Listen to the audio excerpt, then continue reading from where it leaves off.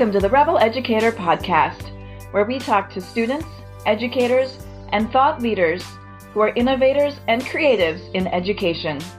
I'm your host, Tanya Sheckley. Thanks for joining us.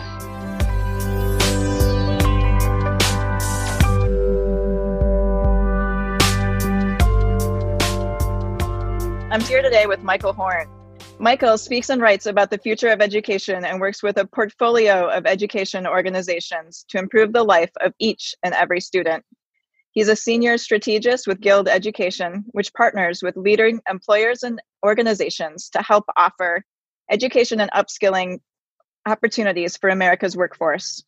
He's also co-founder of and distinguished fellow at the Clayton Christensen Institute for Disruptive Innovation, a nonprofit think tank. Michael's the author and co-author of multiple books, white papers, and articles on education, including the award-winning book, Disrupting Class, How Disruptive Innovation Will Change the Way the World Learns, Amazon bestseller, Blended, Using Disruptive Innovation to Improve Schools, which has been some of my light reading over the break, and also his latest book, Choosing College. An expert on disruptive innovation, online learning, blended learning, competency-based learning, and how to transform our education system into a student-centered one. He serves on the board and advisory boards of a range of education organizations, including the Clayton Christensen Institute, the Robin Hood Learning and Tech Fund, the Learn Launch Institute, and he also serves as executive director of Education Next and venture partner at Next Gen Venture Partners. Thank you for your time today, Michael. I'm so excited that you're here and we get to have a conversation. Yeah, I'm super excited. Thanks for having me. You've recently begun a new role with Guild Education. Can you tell us about the organization and about the work that you're doing there? Yeah, absolutely. I mean, Guild, as you said in the intro, basically had this notion that employers have a lot of education benefits that they have open to employees across the country, and that so many employees don't take advantage of these benefits and employers aren't really helping them take advantage. And yet we know that we need a lot of folks to upskill into real middle skills jobs, if you will, that can make good wages, that continue to grow, that promote economic mobility for themselves and their families. And that if we can be more intentional around the set of educational options and the coaching and mentorship that we provide these employees, that they'll take advantage of those benefits, persist, succeed, and then continue to grow. And the employers that we work with, Fortune 1000 companies, they've really seen the benefit of this in terms of actually that it's a strategic investment, that it actually helps them if they invest in their human capital through education. And so it's an exciting new role that I've stepped into, but it's really neat being able to work with a really innovative set of educational organizations on the one hand, and then far-sighted employers on the other that are really interested in helping often frontline workers, at places like Chipotle, Five Guys, and the like, advance in their careers and do better. And it's been exciting. Yeah, that's really interesting. I recently had a conversation. A girlfriend of mine is in the human resources department at Philz Coffee, which is a local coffee chain here in the Bay Area. Yeah, great coffee chain. Yeah, they make great coffee. And through the pandemic, they, like many other people, had to lay off a lot of their workforce. Many of their stores were closed. But one of the things they did was offer education for a lot of their employees. They made LinkedIn Learning free for all of their employees and offered, several other ways for employees to stay engaged and to do some self-improvement and educational work. And it was really interesting. She said maybe only 20% of employees actually took them up on those offers.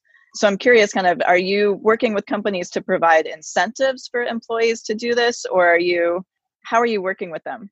Yeah, so it's a couple things, because you're right. A lot of times the uptake of this is not that high, although actually, interestingly enough, 20% is not a bad number relative to where a lot of other folks are. But what we've noticed is that a couple things are true. And one is if employees have choice in providers, so that they can match something to their actual interest and that they can choose between different options and figure out what's the right fit for me, they're more likely to have an uptake on those benefits.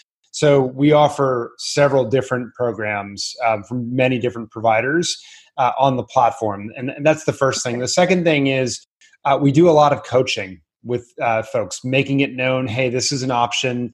What are your interests? What are your passions? Let's think about your strengths and really start to understand that. And what are the different pathways that you could pursue, and how is education a critical part of that?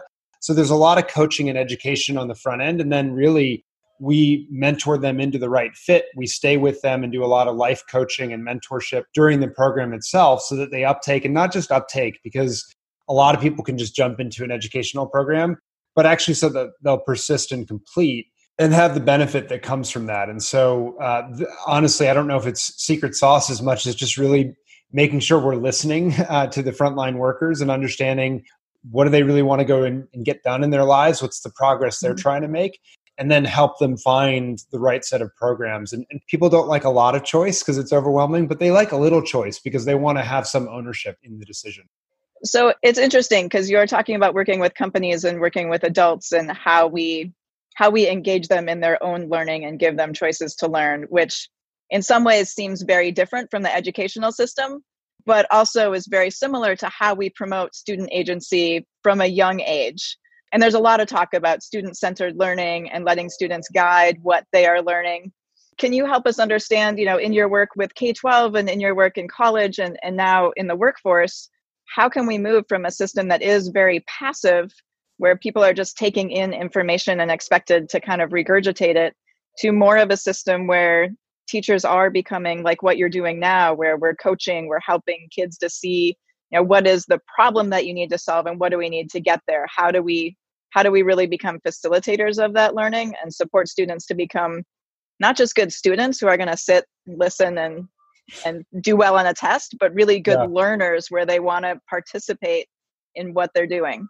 Yeah, the question is such a good one. And for those listening who don't know, like my background is more K-12 education, right? Like I've moved up, if you will, through the age spectrum over time of education and really work across it now. But what's so clear in the research is that active learning is demonstrably better than passive learning experiences. And yet so much of our education programs have been designed around these passive experiences.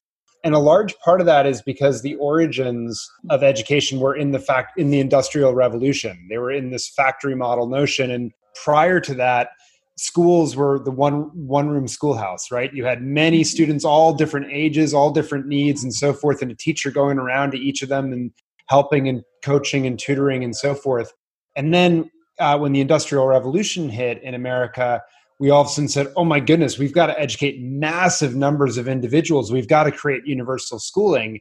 And we were the first universal schooling, country in the world. But our answer to that at the time was, okay, we're going to batch kids up by age. We're going to stick them in a classroom. And the teacher will deliver learning to them the exact same way, the exact same time, et cetera. Mm-hmm. And we'll just keep moving students on regardless of how they do. And that resulted in this incredibly passive experience because it's, economically speaking, very efficient, right? Just to convey information and talk at someone. It just turns out that that's not at all how we learn. You learn by being an active participant, engaged in your learning, actually, acting on it, right? Constantly trying things, working problems through, as you said. Engagement matters an extraordinary amount in that equation. Mm-hmm. And when we create and cultivate these experiences, you see significant gains from learners, even on the traditional measures of tests and the like. Like I actually think one of the ironies of the last, 30 years of school reform has been that it's sort of like in the 1800s in medicine, we started to realize that blood pressure was an important indicator of health. And doctors said, well, I'll just leach the patient because if I drain the blood, the pressure goes down, right?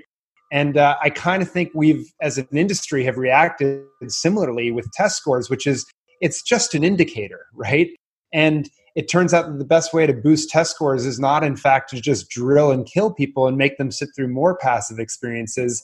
It's to fundamentally flip our notion and create these active learning experiences with problems and projects that engage learners deeply and create choice and help them learn how to navigate choice, frankly. So I don't know if I'm answering your question fully, except to say, like, you're right, the research couldn't be more clear, one.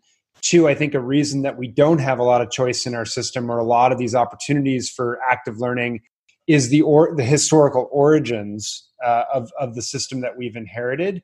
And then three, I think in sort of our desperation to meet, and show that students are in fact learning, we've reduced learning in some ways to a focus on just how do we convey the information and not stepped back and been much more thoughtful about how do we actually engage learners. So not just so that they pass a test, to your point, but so that they become lifelong learners. And this is the last point, which is it is so clear right now that you cannot think of education as a 12 years or 16 years experience and then you're done.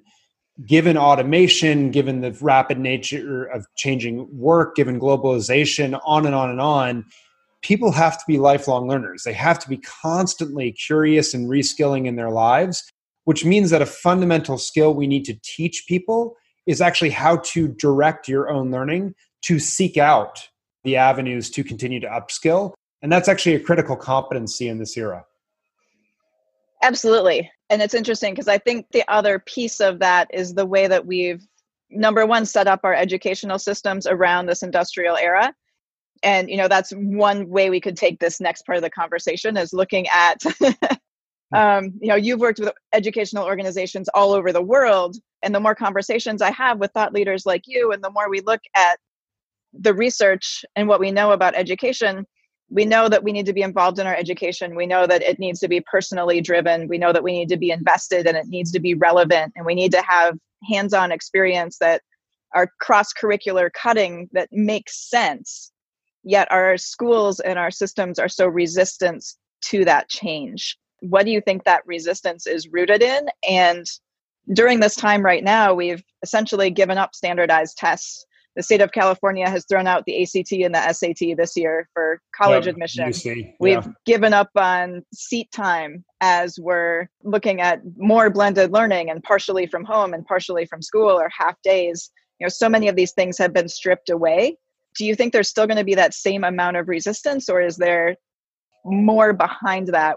What are you seeing? What's the reluctance to move to another system? Yeah, it's a great question. I think one of the reasons is I don't think it's the fault of people inside the system. I think it's the system itself, right? So, and what we've seen from our research on innovation over and over again is organizations, they're basically made up of sort of the value proposition and then resources, processes, and priorities. And the processes become incredibly sticky about how you get things done to solve specific problems. And then the moment you have a new problem arise, that same process that was so good is not good at solving that new problem, but it's incredibly sticky and it's incredibly rooted. And so any new process that comes in that doesn't fit the organizational needs, one of two things happens. Either the organization rejects it and just says like, yeah, that might be interesting, but it's not for us. Or it twists and turns and morphs it to fit the needs of the organization rather than like the need, the problem it's actually designed to solve. And so these rigid structures, subject area, class, seat time, all the curricular standards, hundreds and thousands of them throughout schooling, a kid's schooling experience, they all add up to a system that is extremely rigid, but is designed to produce the exact outcomes that it produces, nothing more and nothing less, if that makes sense, right? So it does what it was designed to do and is incredibly successful as such, but it does not, by definition, not designed for all these other things that we're talking about in an era of a knowledge economy and the like. And so I think that's a major part of it. The interesting question then you then posed, of course, is like, so we're throwing out a lot of that right now. What might happen? And I think it's tough to predict because I think the longer this stretches on, the more likely it becomes that some of the changes we're having to make right now and the new processes we're having to adopt, the more likely it becomes that those become sticky, if you will. But if it's short of duration, I think right now people are just going to run back into the comfort of the structures because it's like, this is chaotic right now, right? Like there's a lot of pain and challenge in shifting. And I think people will just fall back in. And part of that is also, and this is the other part of the equation, the priorities, right? Like how do we fund schools? How do we measure success and so forth? They have to change as well for these to be more durable and sticky. And so, we are waiving seat time requirements, sort of, but we're also not fully, right? Like we're still coming up with proxies for average daily attendance as opposed to the individual progress that each learner might be making, which I would argue would be a way better way to think about not all of schooling, but parts of schooling. So I think that's part of it. The last piece I think is also a translation piece, which is to say, I do think that society is meaningfully correct, that there's certain knowledge and skills that learners ought to learn, right? Regardless of sort of, are they interested in it tomorrow or not? But I think what people wed to that conversation have missed is that following a learner's interests is really a gateway into building those knowledge and skills underlying an interesting or paradoxical problem to a learner. And that learners' interests are far more widespread than we give them credit for often, right? So it's not the case that someone's only going to be interested in video games and whatever.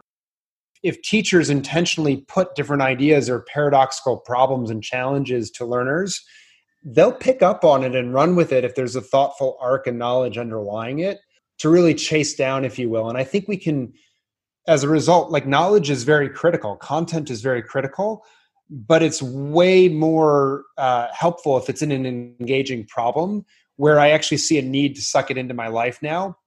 And then the other thing is that those people who are very, and I put myself in this camp in some ways, like sort of, content and knowledge matter. The research is clear that it doesn't matter in a vacuum, like just sort of shooting little bits of trivia at someone. What's really magical is the coherence, right, across subjects of knowledge in the context of something larger. And unfortunately, our subject matter discipline way of looking at the world, you have social studies and then you go to science and they probably never talk to each other. That really works against the sort of interdisciplinary stuff that you're talking about. That would make this sort of a change more durable. And I do unfortunately think that's going to be a real challenge to sort of push back against that.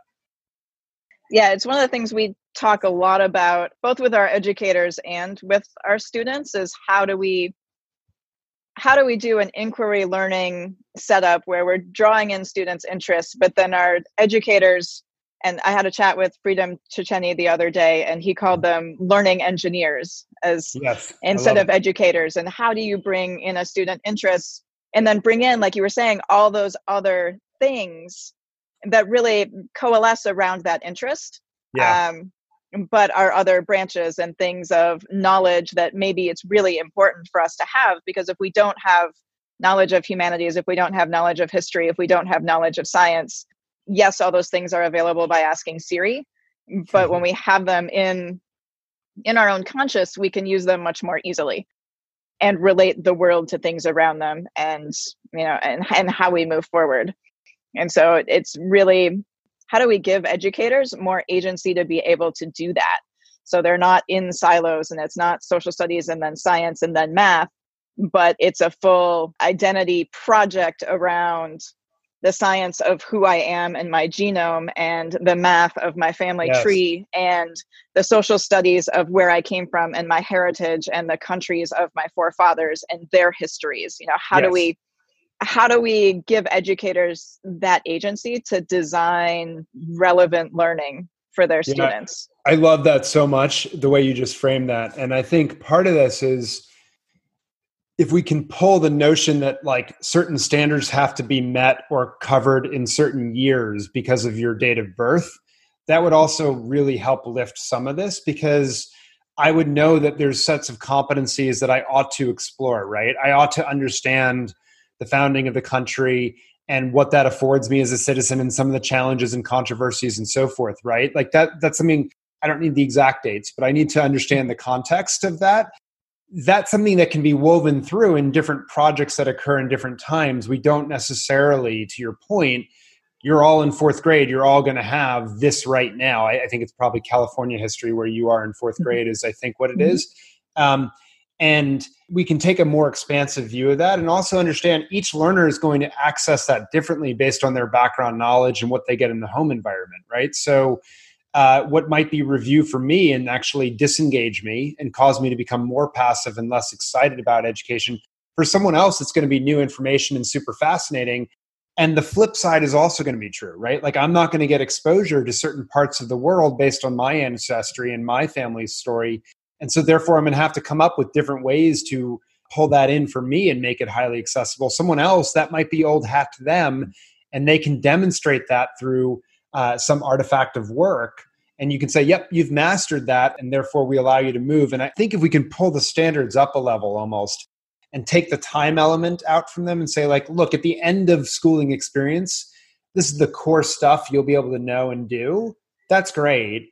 And then we don't root it as much into each subject matter and so forth to give license to the social studies, science, math, English language arts teachers to really come together as a group and say, what's the right way to create interesting projects and problems that will cover those things? And incidentally, I mean, we have reading tests in this country.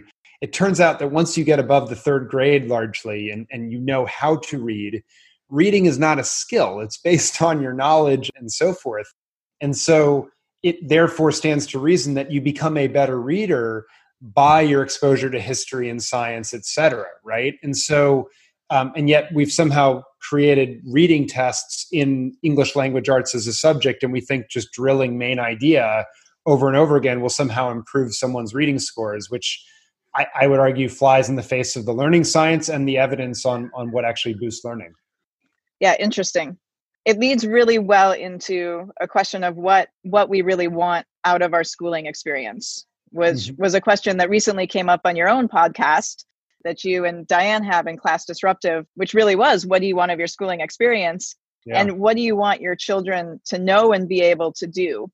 And to be able to somehow scaffold that differently into a series of concepts and understandings and knowledge that kids may get in fourth grade or may get in second grade, or some kids may have mastered in first grade and some kids don't pick it up until third, is all okay, as long as we're all getting kind of that core base of understanding of what we really need to be successful. That's what I'm hearing you say, if I'm going to paraphrase. Yeah, I mean, that's exactly my take, right? And it's not just the knowledge, it's how do I apply it in skills, and then the habits of success or character skills, right? Of how do I self-direct? How do I collaborate? How do I communicate with others across both geography and in person? Like, all these skill sets and habits are incredibly important as well to being a functioning adult. And that's what I think we ultimately want to produce is adults who are able to navigate society, get gainful employment, and be good citizens, right? Like, that's a really important piece of this as well, is the citizenry piece of that. And I think the events of the last week show we have a lot of work to do on that, and we can be much more thoughtful and intentional. Yeah, I agree. I mean, we look at young kids and we look at our moment in time and what we're all doing.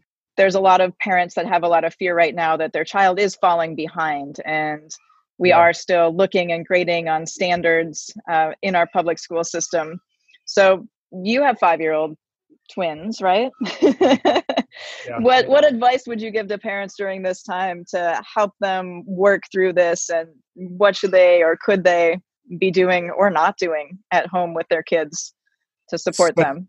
Such a great question. It's so hard to answer because it's so individualized to the family circumstance, right? And the resources that you do or don't have at your house, and conversations you can or can't have with adults, depending on what the parents do or don't do, right? So it's hard to generalize too much. That said, I think the principles I'd say are: one, routine is good. Build routines that are predictable, that give your children comfort in knowing what's going to come, and it allows them to innovate out of that, if that makes sense. It's not routine to try to box them in, but to give them security so that they can self-direct within that structure. And that's the second piece, which is like, figure out where the choice is that they can have and what's appropriate, and empower them and be clear, like, you get choice over this, right? And be super intentional about that. And then the third thing I think is figure out sort of what, ideally with your school, and ideally it's an individual conversation with your teachers of like, what do we want, my child to be able to know and do and develop on this year? And for some kids, you can use a lot of projects at home to build academic understanding that might be important, right? If a child really needs to bolster math, they're really into cooking. Well, they're home now. They can do a lot of cooking and work in ratios. And what happens if you double the recipe to serve more people? Does everything go equal? Like, there's so many interesting ways to jump into these things. that I think we can develop in learners and make the habits so durable that I would try to get creative around it. And then I guess the last piece is, I've been struck just if you give the kids time, what they'll do. And so just two quick examples. We give a 30-minute block every single day where our kids just get to read. And the strides that they have made in reading has been, it's not something that I frankly had expected or hoped for at this age. But it just astounds me, right? And it's a choice that they're making. And they're so excited by it. They're reading the same books over and over again because we're limited, right, in what's in our library at this point. But they like the repetition. And you know what? The repetition is really good for building the skill set right now. And then the second quick example is just they went out the other day on their own, packed backpacks with writing utensils and notepads. And they just went out into nature with my wife at the time. And the three of them, they were just drawing flowers that they observed. And then they made a booklet out of it. And it was like, how cool is that they planned that they had the time that we were able to allot to it, and that they were able to just observe and categorize and all these things that are fundamental principles of science, right? And so I'd say really use your home environment to your advantage. I think that's a good message too, that when kids are given the time and the independence to go and do what they want to do, they will, through no fault of their own, cover a lot of the standards that adults have decided they're supposed to learn. Yes, correct. Right, exactly. They're curious, right? Like that's the big thing is I don't think standards are the enemy. It's just that standards forced down your throat are the enemy, right? And it's like, how do we create the time and space for those to be sucked into larger things of purpose? So, yeah. Yeah, and it's great advice. And it's the same thing we see in the schools. When you create a routine and a structure and then allow students to blossom and create some independence and follow their interests within that, you see really cool things happen. And The same thing, we just have time to do it at home right now. So thank you for that. Yeah, absolutely. I think that's right. And I think that's a great place for us to end for today. I know there's so much more that we could talk about, and I'd love to talk about blended learning versus humanity and how we draw that together for children and experiences that you've had working abroad, but maybe we'll just have to have another conversation. I would love it. And I wish you could be in person in San Mateo, which I adore where you are. But thanks for the opportunity, and thanks for the school you've created and the opportunities you're creating for kids. Appreciate it.